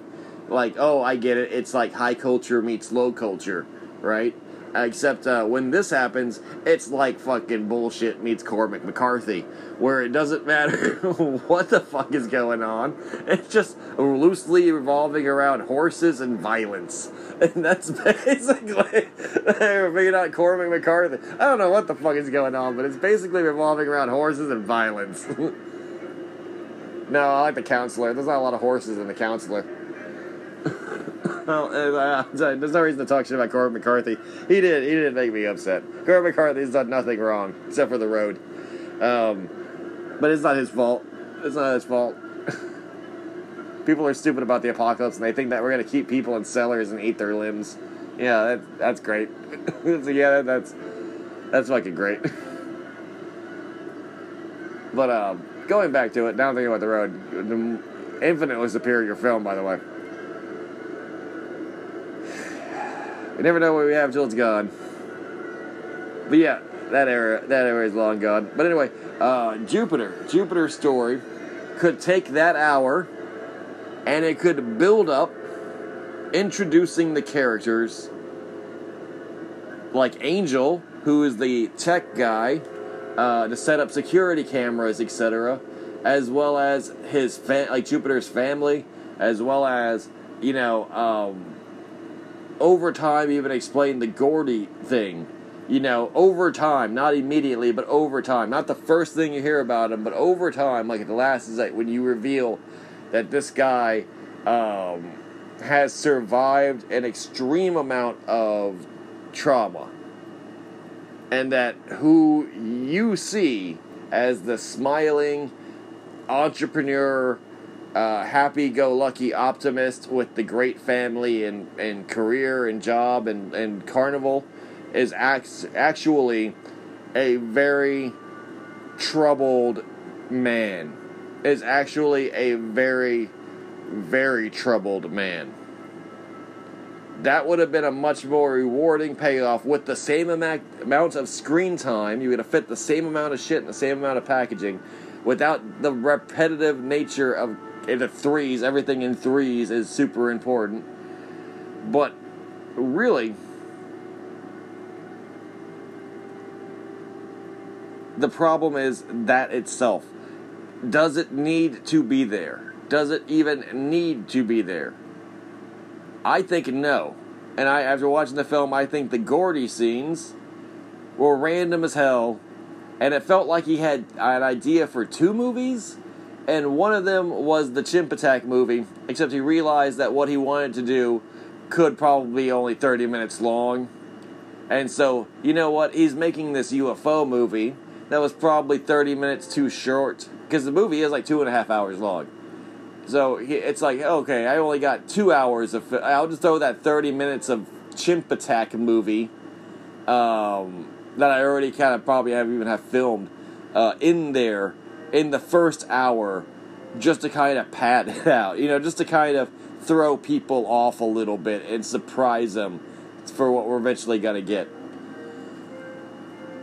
And if it had any direction to it, like he was like, no, this is an important part of the character. This is absolutely like a major thing. They never go back to it. And even, I think, wasted the opportunity of having Jupiter survive, whereas his family and his customers and his employees died. But Jupiter could have survived. And then had, like, the complete alien abductee, close encounter, fucking amnesia, trauma-based amnesia. And, hell, like, they could have gone a lot of different ways with that. He could have been jumped back into his 9-year-old mind where he saw the chimp attack, and that's all he can think. That's the permanent state he's in because it traumatized him again so much that he reverted back there to his, like, you know, child mind. They could have had him wounded and him spit out and him dying, you know, like you see that he's like being digested, you know, in the acid or something. You could have had a lot of ways to go with that. That he survived and then ran, you know, like tries to run to get OJ to get help, and because they have such a sour relationship and everything that it becomes one of those things where they just, you know, he is still a person. And so you saw the Gordy thing just to humanize him at the very end, that he's not the bad guy, even though he's basically the bad guy, if there is such a thing as a bad guy in a monster movie. He's the big business guy. He has the money and the power, the leeway over OJ and his ranch, and he's literally stealing and killing his horses. You know, not stealing, but like literally buying them for a steal, and then killing these horses in a kind of like in a way of trying to enslave or domesticate a UFO. That's a monster. He doesn't know it's a monster yet. He thinks it's a UFO. In fact, he has a very interesting thing they never really went with. The fact that he says that they were visitors and that he did his own study over a significant amount of time, and that he was witnessing these and learning how to interact with the UFO, etc. So if you wanted to go in the direction I stated earlier, where he thinks he's connected to a divine power, he thinks he's part of a greater beyond, a greater paranormal, supernatural reality because of the shoe, because he survived, because of the way the chimp reacted to him, etc. Because he survived without a scratch. That this was, he thinks, something like that, right? He thinks this is the reason why he was left on Earth, so that he can get this UFO shown to the masses. Just like OJ and who's OJ and Emerald, they want to get the UFO on camera so they can make money, so that they can get the fame and get the ranch again in Hollywood good graces, and get the money to operate, you know, and to have hire workers and expand their operation. They want to see the UFO. They want to capture it. They want to capture the unknown. They're messing with the fucking the universe, you know, trying to capture it, which is like hubris, which is tempting fate, which is going to provoke the UFO. Jupiter is trying the same thing, except he's trying to make money off of it. He's trying to promote himself through it. And you could say there's a lot of reasons why it ends up eating his family, eating his customers, because it thinks he brought them to them, so to it. Like, that's how I would have done it. Jupiter, after having fed the horses and got the creature trained, quote unquote, to accept the whatever he brings to feed it, right? Whatever he brings to feed it, it eats. And that could have been seen by OJ, and he sees him, like we know, but with binoculars and shit, feeding a horse to the UFO. That's the UFO encounter when they decide to get the cameras.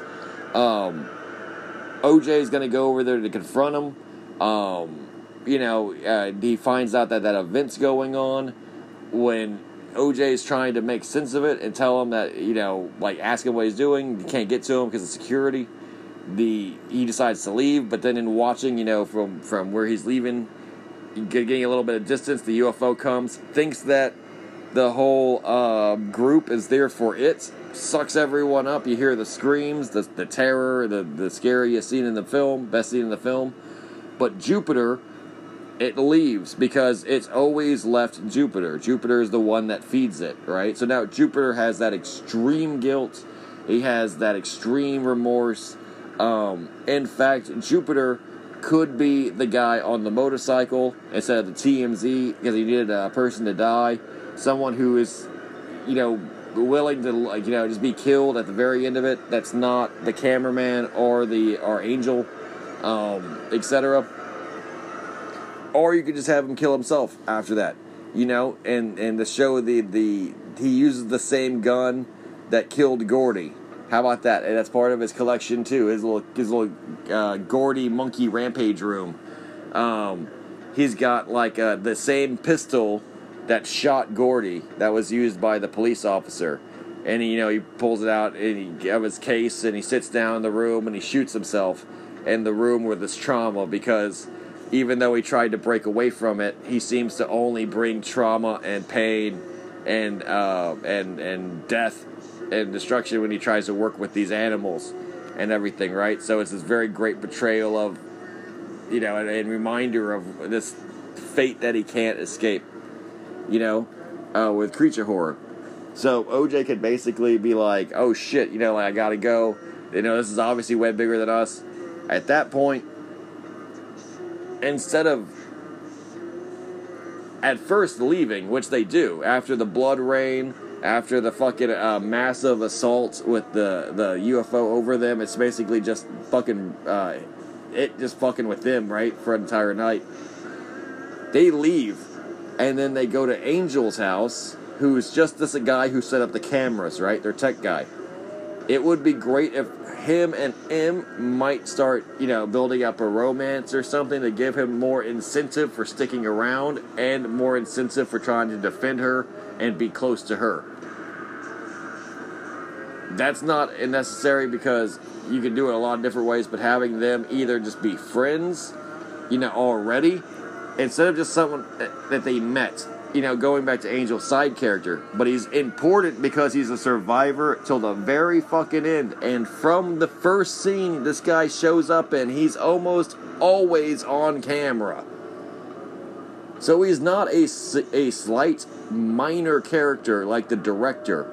After Jupiter, this is probably the second biggest side character because he's in almost every scene after he's introduced.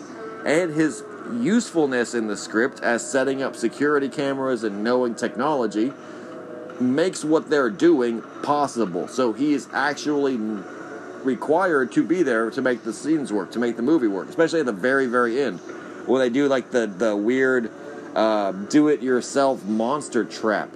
They're trying to trap the UFO. He's stealing car batteries. He's like wiring shit. He's the electrician, right? He's the tech guy. Have him either be into the sister, and OJ knows that. Have him trying to be like either them already dating, or not a romantic thing.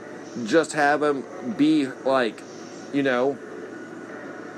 roommate. Something that's not just he worked at the store, he insulted them, called them stupid, that they didn't know how to set up anything. They hired him, and then he just stuck around literally almost being killed for 2 days straight.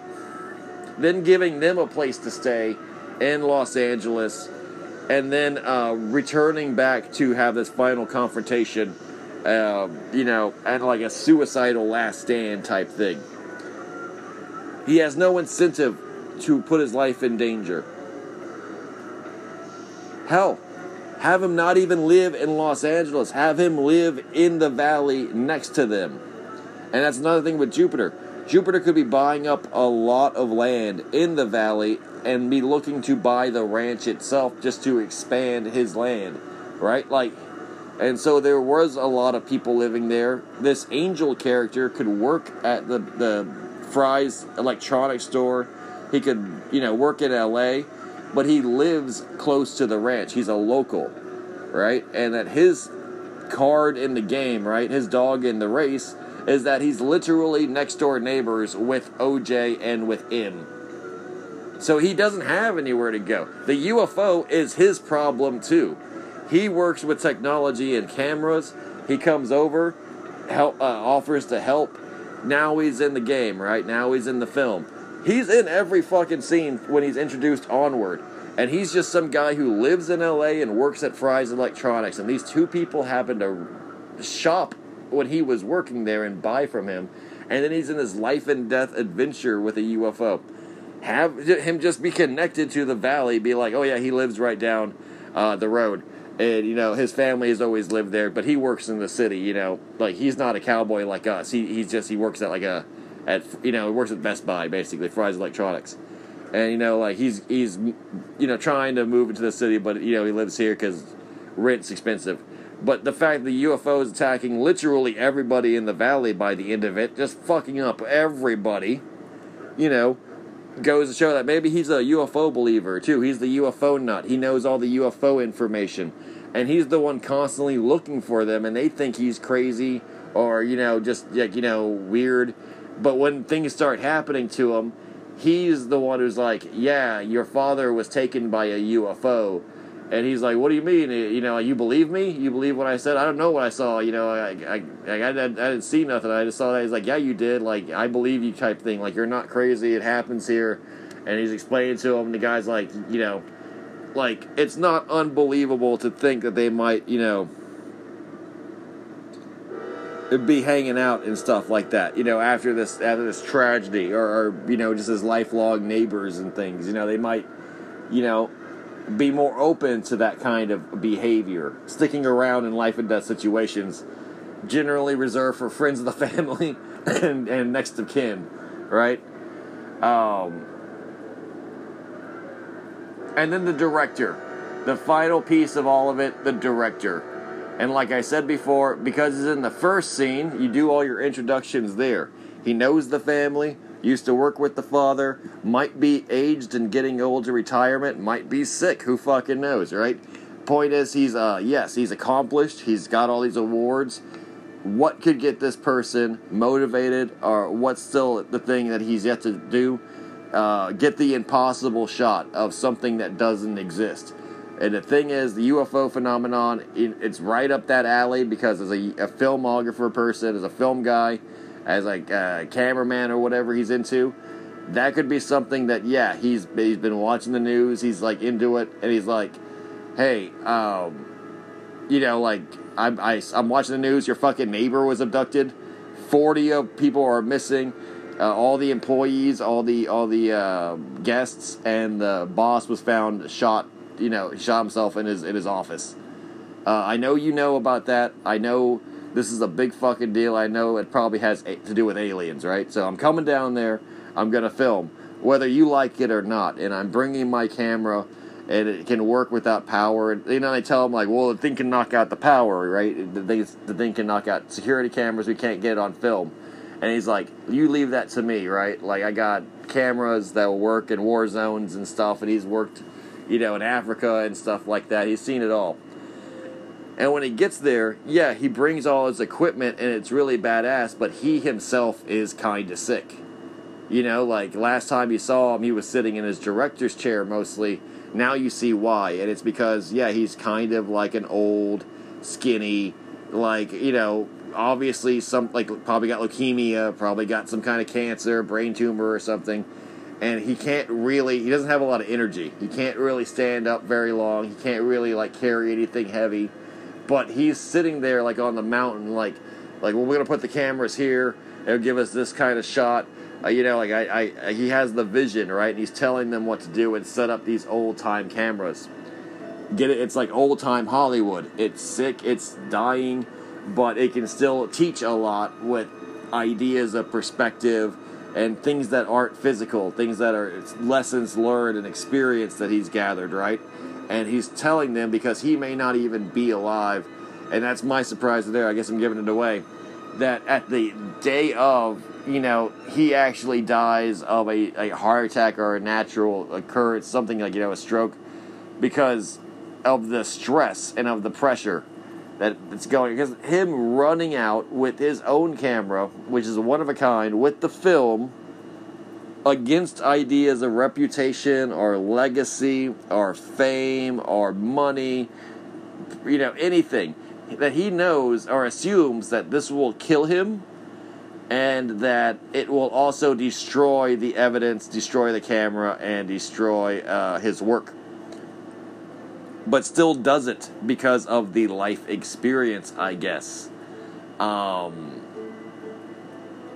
Exactly. It makes no fucking sense why he would do that without any profit or gain. He didn't sacrifice himself to distract it from eating M or eating OJ or eating Angel. He didn't distract it from destroying the cameras. He didn't distract it so that he could get the shot. And, he gave his life because he knew he was going to get the shot. And, it'll go down in history that, he gave his life for his art. That no greater artist move. Which I think that's pretty cool, too. He could have gave his life purposely to get the UFO down where he could film it a lot easier. And then it comes and gets them, but it's on tape. And then that's the tape they end up using, to get the $500,000 reward money. And, thus, in the real world, they get the happy ending and everything, right? And all you would have to do is spend 5 fucking seconds on this director character to discuss his motivations, discuss who he was, his accolades, and have any more connection than just she found his phone number from their old contact list from their last job where he fired them. And he doesn't know who they are, doesn't give a shit what they gotta sell, and they're vague as hell, and she's literally oh, I got something that you would really like, it's the Impossible Shot, and he's oh, what's that, and she has to explain to him that it's worth his time to come up there, and then when he's there, they break the UFO truth on him, and like I said, all they have to do is say, turn on the news, and like I said, he could have just been watching the news himself, and been okay, that's really something I would need to film, I live right next door, I'll be down there, I'll bring my cameras, and then that's filming an earthquake site, filming a hurricane site. As a director, as a documentary, guy, that would be easiest. Because they even say, you're going to make a documentary, and he's oh, a documentary, that people love documentaries, and he's yeah, you got to come down here. They make it really vague for no fucking reason. If you were very succinct and upfront that you had a UFO, 100% guaranteed fucking UFO to film, yeah, that would make a lot more fucking sense. That this guy who's dying, who's already retired, who's got really nothing else to do in this art form, or in this field, this craft, of course, this is the one last thing, the impossible thing, the thing that no one ever thought is possible, is the absolute proof of, something, UFOs. So, of course, it's going to go down there, and of course, it might be worth sacrificing his life, which he ends up doing anyway, but for no fucking reason, really, for no fucking reason at all.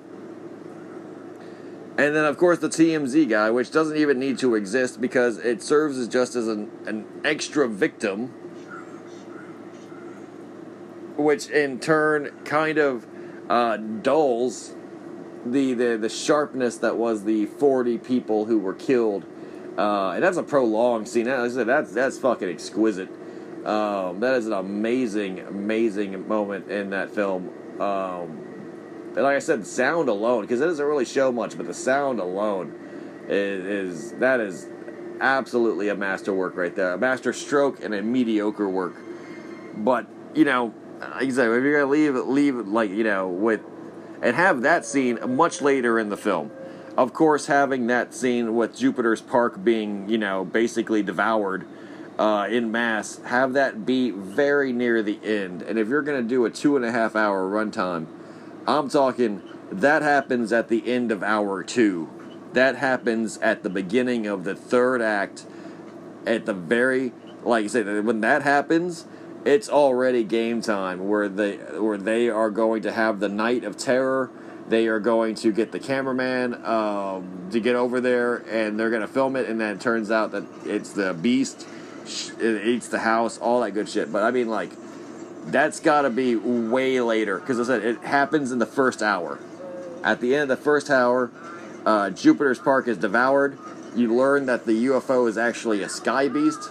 That it almost demolishes the house, almost kills OJ and M and Angel. Then they go back, and then they're trying to outthink it and outplan it and use cunning to trick it like it's a common beast or has the intelligence of like a horse. And like they actually talk like that. They're like, you can't look it in the eye. It only attacks if you look it in the eye. Oh, it's territorial, and it thinks this valley is its territory. If it's got a will, it can be broken. It can be trained, and we can train it because I'm a horse trainer.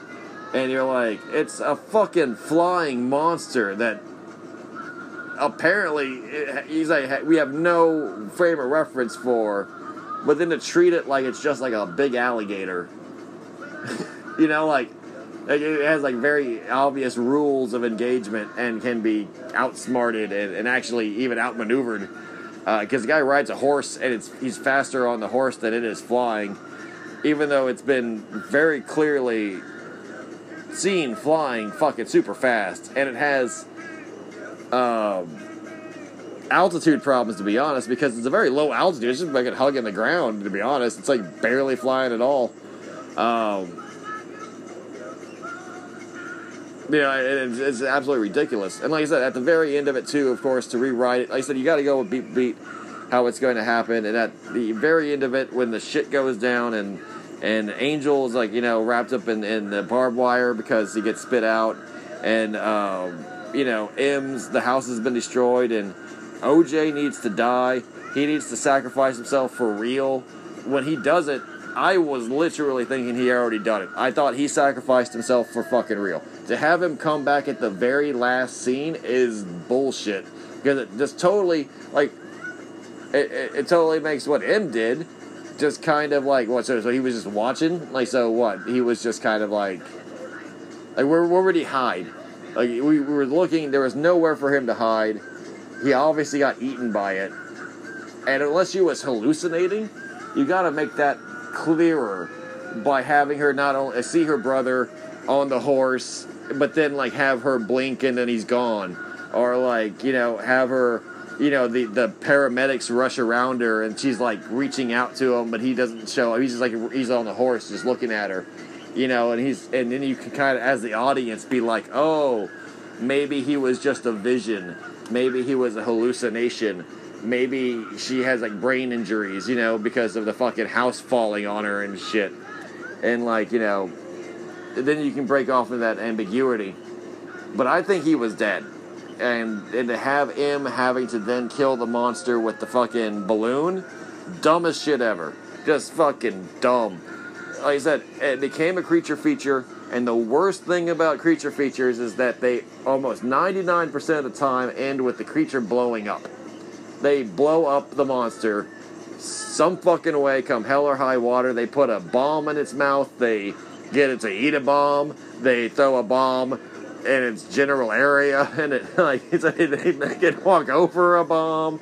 They put it inside a bomb. They blow up the building it's in. It blows up itself, like in Predator. That happened once. It blew up itself. Somehow, that motherfucker's getting blown up. and then blow this motherfucker up with a balloon. And, like, what? Like, like I said before in my review, what? Like, I still can't get over that. He eats a blimp. He eats a balloon, and then that balloon pops him. And you're like, why wouldn't he pop the balloon when he ate it? He doesn't have teeth? Like, they even point that out. Like, he didn't, like, he just fucking swallowed a balloon whole, but then couldn't do it? Like, what? Like, it's like, it's stupid like a frog. Like, only frogs do that dumb shit, where they eat something that eventually chokes it to death, and you're like, why didn't they even try? But that's the fate of it, and that's absolutely the end, of course, of that monster. And I would actually have liked if the monster survived. Like, if there was no definitive ending and there was no resolution, it just flew away. Because the idea is that it wouldn't need to stick it around anywhere, and there wouldn't be any definitive justice to something that, excuse me, that like other monsters and other movies are part of the American landscape, part of the American fabric, like forest monsters, sea monsters, etc. So that even if you killed this one individual, there's still the open question of what the fuck was it? Where did it come from? Are there more? Why did this one decide to attack us? Etc. The implication of this film is that this thing is not an alien. It's a mysterious sky beast that did not always live there because the family's been there for generations. They didn't remember this thing killing and eating horses or people, but just showed up and just started eating people, horses at first, but just started eating people eventually, and then they blew it up, and that was that's it. That's fucking that's nope. Exactly. Like, they don't answer any of the biological questions, the zoological questions, any of the questions that would immediately rise at this thing. What the hell is it? How the fuck did it evolve? What the fuck is it gonna do? Its life cycle. Where do they come from? How many are there? Where do they live? They don't even ask those questions. They don't even ask those questions. They just keep running with the punches. Like, yep, it's an animal. We can blow it up. We can kill it if it's an animal, type thing. And, like, we can outthink it because we're people and we're smart. And you're like, it raises so many questions that even if they just addressed, it would have made the movie far more science fiction-y, far more intellectual when it comes to horror. But they don't even try. They don't even try. It just becomes a straight-up creature feature. So the only way to fix that would be to ask those questions, or at least bring those up. And so to have Angel be the UFO guy, be the science guy, and have him be the one to actually be bringing up theories, bringing up past abduction accounts, bringing up UFO reports, bringing up the mass sightings that happen, bringing up the, different parts of the UFO investigation of the world as an insider. That would have been far more efficient for his character to not only be multitasking as, M's friend or the friend of both M and OJ, but also the tech guy and the UFO guy. Because honestly, there is just a lot of questions that even as a UFO researcher myself, that I was like, they didn't ask these, they didn't bring them up. These were very interesting points.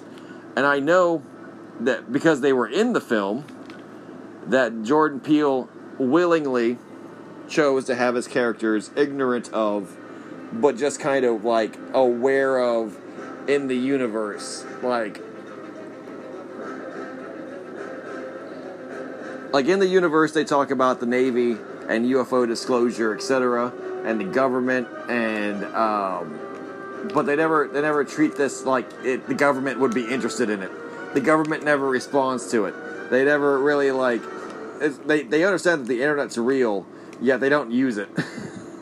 Like, they understand the internet. Like, they could have instantly told thousands of people around the world, maybe millions of people around the world, that this UFO was flying around eating their fucking horses. They could have uploaded whatever video evidence they had on hand, whether it be perfect or not. They could have, called the cops. They could have done a lot of things that in the modern world it's presumed to be the world that they live in, but just not pursued as their actions as characters. And he's like, to make it a better film, to rewrite it, just do it better. Just like rewrite the fucking script a couple of times, and every time you see a massive plot hole when it comes to reality and how real people act, just smooth it over. You know, and I think that was the problem, is that it was given absolutely no thought for realism or efficiency, and he had one or two good gimmicky ideas that he was absolutely too impatient to throw out in front of people, and thus it thought its own characters were irrelevant to these set pieces. And you know what? Because it's a self-fulfilling prophecy, it's his film, they were, in fact, irrelevant to the set pieces. The director is just a guy with a camera. The angel is just a guy who set up the cameras originally. You know, M is just the sister, and she likes music, and she doesn't like the ranch. OJ, he's the guy who likes the ranch. Jupiter, he's the Asian guy. That's basically it. Who got attacked by a monkey. That's the one unique character. He's the guy who survived the monkey attack, or the ape attack. And then every other single person is just a one-dimensional, one-note character meant to serve one purpose, and that is just to move the plot closer to the goal line. That is UFO eating everybody at the park, and UFO is actually a monster, and the UFO gets killed. And that's how I would rewrite Nope.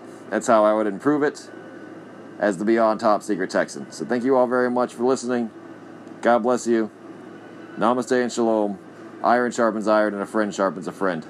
Peace out, guys.